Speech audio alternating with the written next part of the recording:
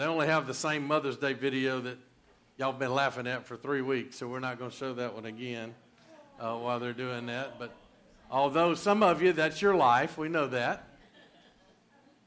Go ahead while the ushers are finishing up and pull out of your worship folders your sermon notes. We've been talking about how to live through a bad day. Anybody ever had a bad day, right? Some of y'all had a bad day today. And so some of you went in stores with no umbrella, and it was raining when you left. And so I've done that so many times. And smart store owners put umbrellas by the front door, because when you're stuck in there and it's raining, you'll buy one, right? And so anyway, we're talking about how to have a bad day, and our scripture has been Hebrews 12:2. This whole thing has we've talked about. He said, keep your eyes on Jesus, who both began and finished this race we're in. Study how he did it. And that's what we're doing. We're studying how Jesus overcame bad days. And we've been looking at the sayings he said on the cross. And so the week one, we talked about forgive everyone who's trying to ruin your life, right? Everybody remember that? Because Jesus said, Father, forgive them, for they don't know what they're doing. And I confess to you that if I'd been the one getting nailed on a cross and I had the ability to call 10,000 angels down to kill them, I probably would have done it, So, but Jesus stood firm, and he said, Father, forgive them. Week two, we talked about help other people who are experiencing your same struggle, because what does God do? So often we're struggling with something, and we get help and get through it, and then all of a sudden somebody comes alongside us that's struggling with the same thing we've been struggling with, and we can help them. Week three, we talked about when you're going through a bad day, take care of those who are near you. And you remember Jesus noticed his mother. In that day and age, Jesus would have been the breadwinner for his family, because he's the oldest son. Joseph probably died when he was 13. He had younger brothers and younger sisters, and so Jesus was looking at his mom and his younger brothers and sisters. James and none of them were believers at that time. They thought Jesus was crazy. Remember the scripture where it says, Jesus, Lord, your family's outside. They've come to take you away. And they were, because they thought he was insane. He was losing it. And that's when he said, who are my brothers and my sisters? And so they weren't there. And so he looks at John and said, hey, behold your mother. Take care of my mama. And he said, Mom, I can't be your son anymore, so here's your son John. I've got to go pay for Robert Story's sins. And so, he went and did that. And so then last week we looked at, or the week before we looked at, aim your hard questions at God, not at man. Because God's got big enough shoulders. If you ask him the questions and listen, he'll speak to you. He's a lot smarter than me. You can ask me, but God's a lot smarter than me. And God will speak to you. Last week we looked at be human enough to acknowledge your need. We need to acknowledge our need. Even Jesus, when he was on the cross and he was thirsty, he needed them to give him something to drink. And he needed help with that. He acknowledged that he had a need. And then he had to be ready to say the saying we're looking at tonight when he said, it is finished. It is finished. And so let's look at that. Look at lesson 6, John 19:20. It said when Jesus had tasted what the vinegar that they sent up there, he said, it's finished. Now, what was finished? Everything that was needed to pay for your sins and my sins was done right then. Was done. And so it was finished. He said, then he bowed his head and he gave up his spirit. I want to tell you, Jesus didn't die. It says he gave up his spirit. He gave it up. And so they didn't kill him. He offered his life. And he gave it for you and me. So, he was able to finish what he came to do. So write this down. Lesson 6, be assured there's a purpose and an end. A purpose and an end to the difficult day you're going through. There's a reason that we go through pain. Jesus learned through suffering, and we're going to learn through suffering. So, but no struggle should ever be pointless, and no suffering should ever again be unending. There's a purpose and an end to it. And so we don't want you to leave here today not knowing that. You're not going to know all the answers when you leave, but we want you to leave with an assurance that there's a purpose for our struggles. Jesus is always using those to mold us to become more and more like him. And so we're going to look at Job. How many of you have ever read the book of Job? You know what I find crazy? Is when we are depressed, people want to read the book of Job. I've never figured that out. I mean, it's like 40-something chapters of grief. And so, but we're going to look at Job. He had some bad days. And so, I got to tell you a joke real quick, though, before we look at Job. It's not really a Boudreaux joke, but it's a Cajun joke. You know, Adam and Eve, you know, what got them in trouble? They ate that apple, right? You know, they ate that fruit. But if it had been Cajun, we'd have never had a problem. We'd still been in the garden eating, everything had been okay. Because they'd have killed and eaten a snake, and they would have left the apple alone, all right? So just so you know, all right? That's good eating, you're right. All right, let's look at Job. I mean, Job was a wealthy guy. He's cruising through life. And then he lost everything but his wife. And his wife, what did she say was her famous line? Curse God and die. How many of you guys, that's what you want to hear from your wife, right? I mean, just Job, curse God and die. And so in between, some chapters, you've got the beginning and you've got the end where God speaks and sets things right. You've basically got 35 chapters of Job whining and complaining. And so that's why I say, why do we read that when we're depressed? But you can summarize all his complaints up in this one verse. In Job 30:20, he said, I call to you, O God, but you never answer. Anybody ever felt that way? Anybody ever felt like, Lord, I'm calling to you? I know you have. I've felt that way. And when I pray, you pay no attention. Sometimes it seems like, God, where are you? And that's where Job was. And he basically says that prayer for 36 chapters in the book of Job. Job 38:1-5, it said, Then the Lord answered Job out of the storm. Who is this that darkens my counsel with words without knowledge? That's not what you want to hear God answer you with. He's saying, God, you're paying no attention. And when God does pay attention, he said, who is this that darkens my counsel with words without knowledge? And then he says something you never want to hear God say to you, brace yourself like a man. I mean, you know, that's not what you want to hear God. It's like when God told Elijah, get out of this cave and go stand in front of the mountain and face me. You know, it's like, okay, brace yourself like a man. He said, I will question you and you'll answer me. Where were you when I laid the earth's foundation? Tell me if you understand. Who marked off its dimensions? Surely you know. Who stretched out a measuring line across it? And he's asking Job these questions. And then in verse 18, it picks up, have you comprehended the vast expanses of the earth? Tell me if you know all this. What is the way to the abode of light? Where does the darkness reside? Can you take them to their places? Do you know the paths to their dwelling? Surely you know, for you were already born.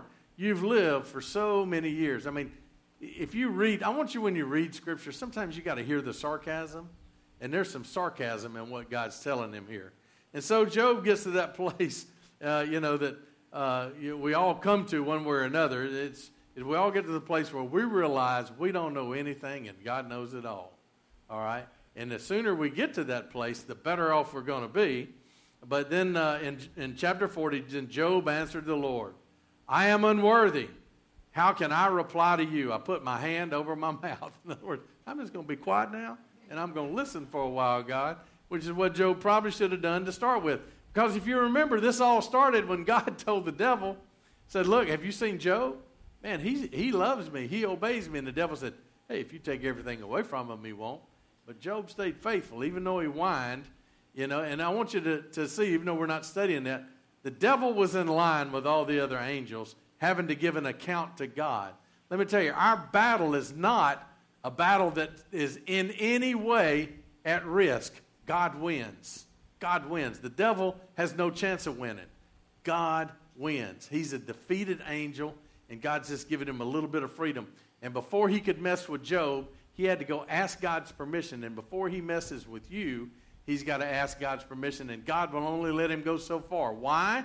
Because God wants everything that happens in your life to bring you closer to him, to make you more and more like him. And so it said, Job answered, I'm unworthy. How can I reply to you? I put my hand over my mouth.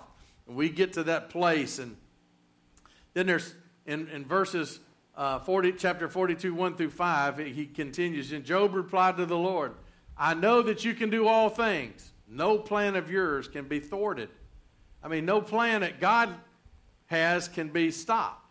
He said, you ask, what is that obscures my counsel without knowledge? Who is that?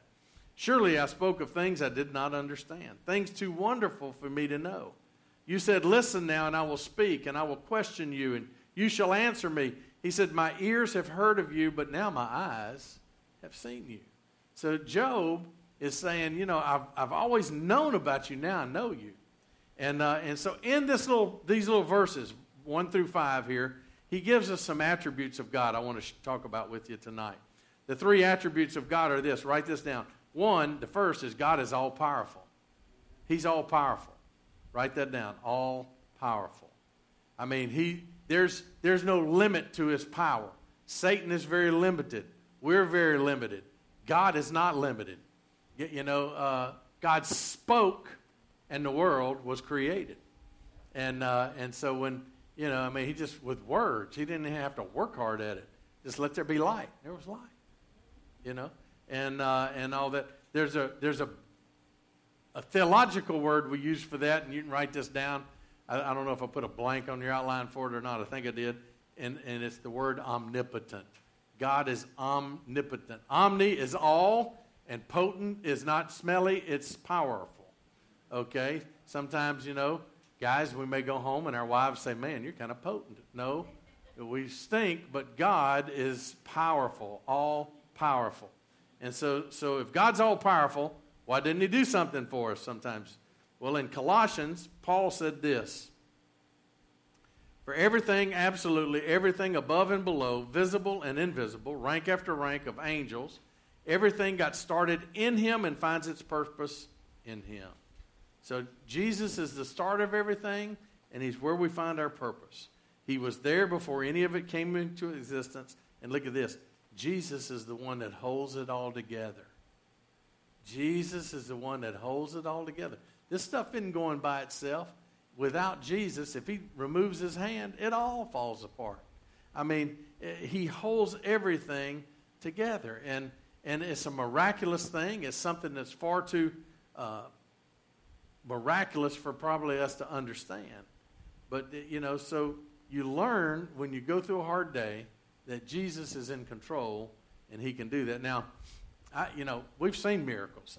Pastor Kathy and I we were up in ICU praying for Susan's mom one time, and there was a guy she wanted Kathy to go pray for, and so we went and prayed for this guy. He'd been in a coma. The family was wanting him to turn off the machine, and we went and prayed, and later that night he was sitting up in bed blowing kisses at his niece, and he woke up. Instead of taking him off the machine, he got to ride out in a wheelchair, you know, and so we've seen miraculous things. On mission trips, we've seen miraculous things on mission trips and stuff, and so we've seen people who were crippled be able to walk. We've seen that here, and so listen. People say Christians are just people that have blind faith and don't look at reality. Listen. I got a question for you. Here's something you can reply with. When somebody says, "Oh, you've just got blind faith to believe in Jesus," and so would you rather me believe in you? I don't think so. I'd rather believe in an all-powerful God than a limited, powerful Robert or anybody else. And so that's where I'm going to put my hope. Second thing I want you to write down, not only is God all-powerful, God is all-knowing. He knows everything. I didn't include it, but there's a verse where he says he knows your thoughts before you think them. Now, that ought to scare some of y'all. It scares me all the time. And so the theological word for this is omniscient. Omniscient. And so, but it just means God's all-knowing. And so, he knows the beginning and the end. Somebody one time said, we look at life like it's a timeline. Say, if this is the beginning, and then our life goes to right here, and then eternity keeps going out. When God looks at that timeline, he sees a dot because he sees the beginning, the end, and in the middle all at the same time. We look out this way, and we can't see the end. But God sees it. Remember a few weeks ago we talked about children, y'all need to listen to your parents because we see further than y'all do. We've been there. We've been down the road a little bit. and God sees the end and the beginning. Look what it says in Hebrews 4:13. He knows about everyone everywhere. Now think about that. God knows about everyone everywhere. Everything about us is bare and wide open to the all-seeing eyes of the living God. Even those little things you hope nobody ever sees or nobody ever finds out, God sees them because he knows your thoughts before you think them, and nothing can be hidden from him. And look at this, to whom we must explain all that we have done. Let me just tell you, you do realize that we're going to have to explain to him what we did. We're going to have to explain it, and, sometimes we think, well, I would do things differently than the way God does, I mean, my dad's been dead for 23 years. I would have certainly not let him die as young as he did, but God did. Maybe God was protecting him from something that would have been harmful to him or to us as a family. I don't know. But, here's what I've got to get to. And I've gotten to this place that even though I might do things differently in life with different things and different situations, I know that God is in charge and that God knows the beginning from the end, and I'm okay with that, and I don't. In other words, you don't have to be afraid to trust your unknown future to an all-knowing God. And we can be good with that. I'm good with that. I don't know everything, and that's okay with me. And it would be scary if I did know everything. I don't know everything God's up to, and I'm okay with that. I don't know what he's doing for the rest of my life. I know short term what he's doing, but God's got plans. If you'd asked me 20 years ago if I'd be doing what I'm doing, or maybe 25 years ago, I'd have thought you were crazy, because I was happy in hospital world, making money and stuff like that, and then God had a different plan, and so, but you've got to get to a point where you're okay with God knowing more than you. The third one, write this down, is God is ever present. God is ever present. He is always there. Now that brings comfort. The theological word for that is omnipresent. Omnipresent. He's everywhere all the time. See, Jesus, when he was on earth, was limited to where he was. And so, but when he left, he took his Godhead back up after the resurrection. He was no longer limited to time and space. When he could physically only be here. But see, God is everywhere all the time. He's here with you. People say, well, he's too busy to hear my request. No, he's not. He's everywhere all the time. He's answering every prayer at the same time. His brain is a whole lot more capacity than we have and that we could even imagine. And so he is ever present. Listen, Hebrews 13:5, God said, never will I leave you, never will I forsake you. So I say with confidence, the Lord is my helper. I will not be afraid. What can mere mortals do to me? See, we have got to know that he will never leave us and he'll never forsake us. And so if God's right here with me all the time, we're going to be okay. I did a sermon one time. I called it, If Jesus is in Your Boat, It Won't Sink. It's kind of a corny title, but you know what? If Jesus is in your life, you might get wet in that boat, but you're not going to sink. And so if he's with you all the time, no matter what you're going through, God will see you through. He's ever present. God's close to the brokenhearted. I've seen this over and over and over again. I've even warned people, it's okay to feel good when you're going through it. I see people who are grieving, and all of a sudden something will make them happy, and then they feel guilty about being happy again. And that's okay. It's okay to move on emotionally like that. You're not betraying anybody. You just sense God's presence so strong that he can make you feel good. Let me just give you some scriptures. These aren't in your notes. You might want to write these references down. Psalm 46:1 says this, God is our refuge and strength, an ever-present help in trouble. Isn't that cool? We can hide in God, a refuge and our strength. And he's ever-present. He's always there to help us when we're in trouble. Psalms 139:8, write that one down. If I go up to the heavens, David said, you're there. If I make my bed in the depths, you are there. What's that telling you? God is always with you, no matter where you go. Isaiah 43:2, he said, when you go through the deep waters, I will be with you. When you go through the rivers of difficulty, you will not drown. With the way it flash floods around here, that's a good scripture to hold on to, y'all. When you walk through the fire of oppression, you will not be burned up. The flames will not consume you. And so those are good scriptures. That's Isaiah 43:2. Make sure you write that down. Isaiah 43:5, he said this, do not be afraid, for I am with you. I will bring your children from the east and gather you from the west. And so here again, do not be afraid. I am with you. Has that got a recurring theme to it? Another one, Jeremiah 1:8. Don't be afraid of them, for I am with you and will rescue you, declares the Lord. You may be looking at overwhelming odds. God's saying, hey, I'm with you. Jeremiah 1:19. They fight against you, but will not overcome you, for I am with you and will rescue you, declares the Lord. There it is again. And then Jesus said this, and surely I am with you until the end of the age. Man, Jesus, right before he left, said, I'm going to be with you to the end of the age. That's Matthew 28:20. Make sure you write that down. Keep those scriptures.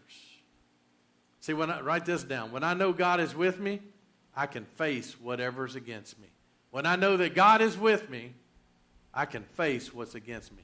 It's like if God is for us, who can be against us? And I told you Sunday, if God's for us, it really don't matter who's against us, right? You know, because when God's on your side, we're going to be okay. So with God, when God is with me, when I know God is with me, I can face what's against me. And I want you to leave here tonight with assurance, not necessarily answers, but assurance that God is always with you. Now, I grew up in a church. We used to sing old-time hymns. I remember we got a new choir director and piano player, and we're singing a hymn, and Mr. Pilkington stopped them and said, stop, stop, stop. He said, honey, use your left hand. And man, from then on, hymns were a different level. They were fun. And so we sang some hymns. I love hymns done well. I love what we do. I love it all. But a lady named Fanny Crosby, she wrote over 8,000 hymns, and she lived to the age of 95. She's almost as old as my mama. And she was blind after the first 6 weeks of her life. But one of her famous hymns was Blessed Assurance. Blessed Assurance. What a song. Blessed Assurance, Jesus is mine. See, God's got me. Blessed Assurance. I won't sing it because I don't want you leaving out of here with your ears scarred. But Blessed Assurance, Jesus is mine. Oh, what a foretaste of glory divine. Heir of salvation. See, we're heirs of salvation. She knew she had hers. I want you to leave here with that same assurance, with blessed assurance. Look what Paul said to Timothy in 2 Timothy 1:12.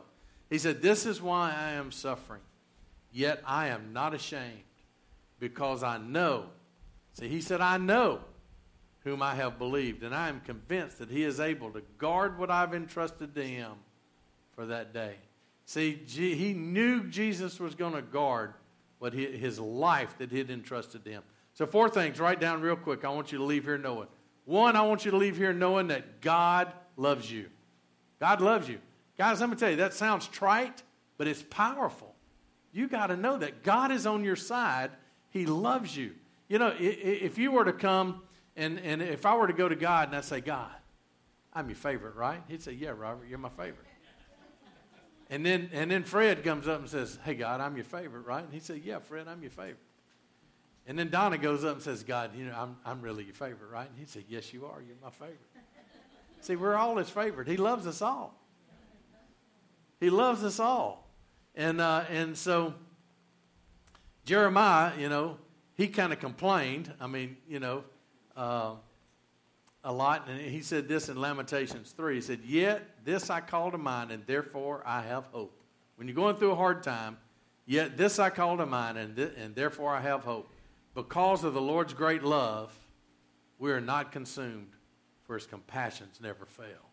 Because of his love, whatever you're going through is not going to consume you, for his compassions never fail. They are new every morning. And then look what he said, great is your faithfulness. There's another song. Great is your faithfulness. All right. Don't sing it. Slap him. Slap him, Cheryl. Slap him. Second thing I want you to know. Second thing I want you to know. I want you to know that God wants what's best for you. God wants what's best for you. I mean, some of y'all think God's a mean God. I mean, you might have grown up with an abusive dad or without a dad or something like that. And a lot of times we see God, we put our parents on God. Maybe you grew up in a strict church or something when you were younger. And listen, God wants the best for you. He doesn't want you under his thumb. He doesn't want you to be a robot. He wants a good life for you. And so he wants what's best. So when he's telling you something, when the Word of God speaks to you, he's wanting you to do that. Why? Because it works best when we do it. I saw Mitch reading instructions to something before church out in the lobby. How many guys, we don't like instructions, do we? How many of y'all read the instructions when you buy something new? Come on, be honest. One of you raised it too, all right? And we always try and we mess it up first, then we go back and read the instructions, right? And so, it just works best when you do the way the designer did it. And that's what God wants. Look at Romans 8:31. If God is for us, who can ever be against us? Sunday I told you it don't matter who's against you, right? Since he did not spare his own son, but gave him up for us all, won't he also give us everything else? Think about that for a minute. If God is on your side, Morris Bart does all those ads. I love commercials. He go, one click, that's it. One call, that's all. Hi, I'm Morris Bart, I'm on your side. Here's what God says. Hey, I'm God, and I really am on your side. He wants what's best for you. In Romans 8:35, it says this. Can anything separate us from Christ's love? Does it mean that he no longer loves us? If we have trouble or calamity or are persecuted or are hungry or destitute or in danger or threatened with death, does it mean he doesn't love us? No, despite all these things. Paul said, overwhelming victory is ours through Jesus Christ who loved us. He will bring us to victory through no matter what we're going through. See, God has the end in mind. We need to see things the way God sees them because we know God will determine the end, and he sees the end, and it determines our relationship with God. Number 3, write this down. I know that God has a plan for me. God has a purpose. Each one of you, in Hebrews we've been studying that he has this path, this faith path that we're on, this race, Paul calls it. He's got a plan for each one of y'all. And sometimes we just can't see what that plan is. And, Pastor Kathy tells this story all the time about how the mama eagle gets the eaglets to leave the nest. Isn't that nice, soft nest for a while, And then all of a sudden she starts pulling the straw out and gets it to where it's a little uncomfortable, and they're more willing to jump out and learn how to fly, and that's the way they do it. And some of us, sometimes God has to do that for us to get us to move to what he had to do. I remember when I went into hospital work, I loved it. Loved it at first. By the time I left it, I hated it. Why? I got uncomfortable. What did God have to do? He had to get me to stop loving that to start loving this. And so, he will do that. Jeremiah said this. God says, I know the plans I have for you. He's got a plan for each one of y'all. Every single one of you. He's got a plan. And some of y'all that have got a different past than I do, you can reach different people than I can, that I will never reach. And then I can reach different people than you can. And so he said, I know the plans I have for you. Plans to prosper you and not harm you. Plans to give you a hope and a future. See, God wants good things in your life. He wants good things for you. And that's why we do dinner, to make it easier for you to come here on a Wednesday night. That's why we do small groups. That's why we do different classes, things like that, to help you grow so that you can find God's purpose and plan for your life. Number 4, write this down. I know God will bring me through. You need to know that. I heard a person one time say, well, I know God can do it. I just don't know if he'll do it for me. You need to know God will bring you through. Paul wrote this to Timothy. He said, the Lord will rescue me from every evil attack and bring me safely into his heavenly kingdom. Let me just tell you, my mother lasted 99 years. She did really good. And I'd peek in on her at night when I was at her house, and she'd be reading her devotionals for about an hour before she'd go to sleep. I thought she was going to sleep at 8 o'clock when she'd go to bed. No, she was reading her devotionals in her Bible Then she'd go to sleep. And so, we've got to know that he's going to bring us safely to his kingdom. She lasted for a long time, and she did good. And listen, he's going to bring us. But you know what? Even her at 99 years, she's got a lot more years in heaven than she'll ever have had on earth. Because you see, in heaven, we've got eternity. We've got eternity. This is just but a vapor here. And what we do here kind of prepares us for that. But, we're going to be there a lot longer. And so he's going to bring us safely to his heavenly kingdom. To him be the glory forever and ever. Amen. So which one is he going to do? Let me tell you, it's a win-win situation with Jesus. Paul used to say, hey, look, if I die, I get to go to heaven. If I live, I'm living for Jesus. And so that's where we need to be.